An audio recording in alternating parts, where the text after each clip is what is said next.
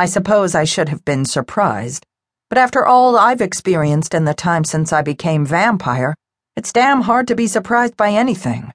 So instead of reacting with shock or incredulity, I ask the logical question. And just how did you determine that the editor is the great-grandson of the vampire who sired you? I can hear the shrug in Jonathan's voice. How does one determine anything these days? I had Sophie do a Google search. We traced the genealogy of the mortal relatives of my sire. Stephen Prendergast is indeed one of them. Stephen Prendergast? He's the editor? Sophie nods glumly. But what makes you think he's behind the attacks on your life? I saw him the second time. He was running toward the road after shooting my horse. He glanced back and I recognized him. Did you tell the police? Tell the police what? That the editor of the vampire book I wrote is out to get me because he thinks I know the one responsible for turning his great-grandmother? Because that's what we suspect this is all about. We were able to access newspaper archives from the 1800s. The disappearance of Prendergast's great-grandmother caused a scandal in the family. Her missing corpse, the fact that she was sighted long after her death, the bloodless corpses that turned up. The entire family was disgraced. My head is spinning. How in the world did you end up with the one editor who has connections to Jonathan? Sophie huffs out a breath. How do you think?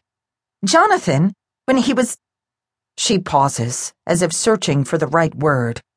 Corporeal, had many contacts in the entertainment world. One was a lawyer in New York. Jonathan had me send the lawyer the manuscript under the guise of my new identity, Jonathan's niece. I told him it was a recounting of an old family story I'd heard from my mother. He read it, liked it, and gave it to an editor friend of his who just happened to be big in the genre. Stephen Prendergast is editor to many of today's top vampire writers. I placed both hands on the desk and leaned forward. But why would he attack you immediately instead of waiting until he got you alone on that research trip he proposed? Wouldn't that have made more sense? Sophie's perfect brow wrinkles. I don't know what he's thinking.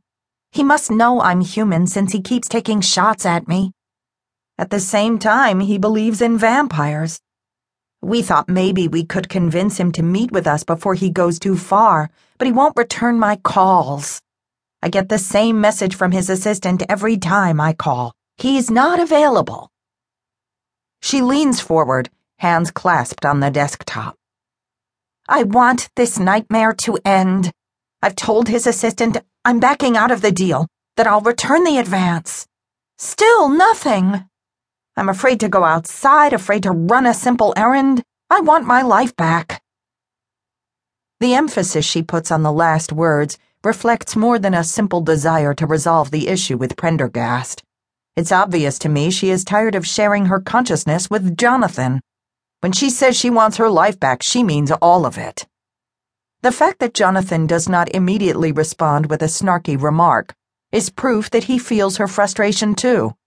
The silence that stretches between us is fraught with tension. It sizzles in the air like static electricity until even my nerves start to hum. I shift in my chair, clear my throat to ease the strain. Ask, so why did you come to me? Sophie closes her eyes a moment, shakes her shoulders as if shaking off the lingering effects of a bad dream. Then she meets my gaze. We want you to come with us to Leadville. Leadville?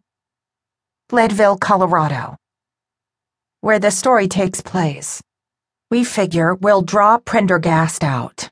It's a very small town, isolated. He won't be able to hide, and we can confront him on our terms, make him understand what happened and that I'm not the person he should be attacking.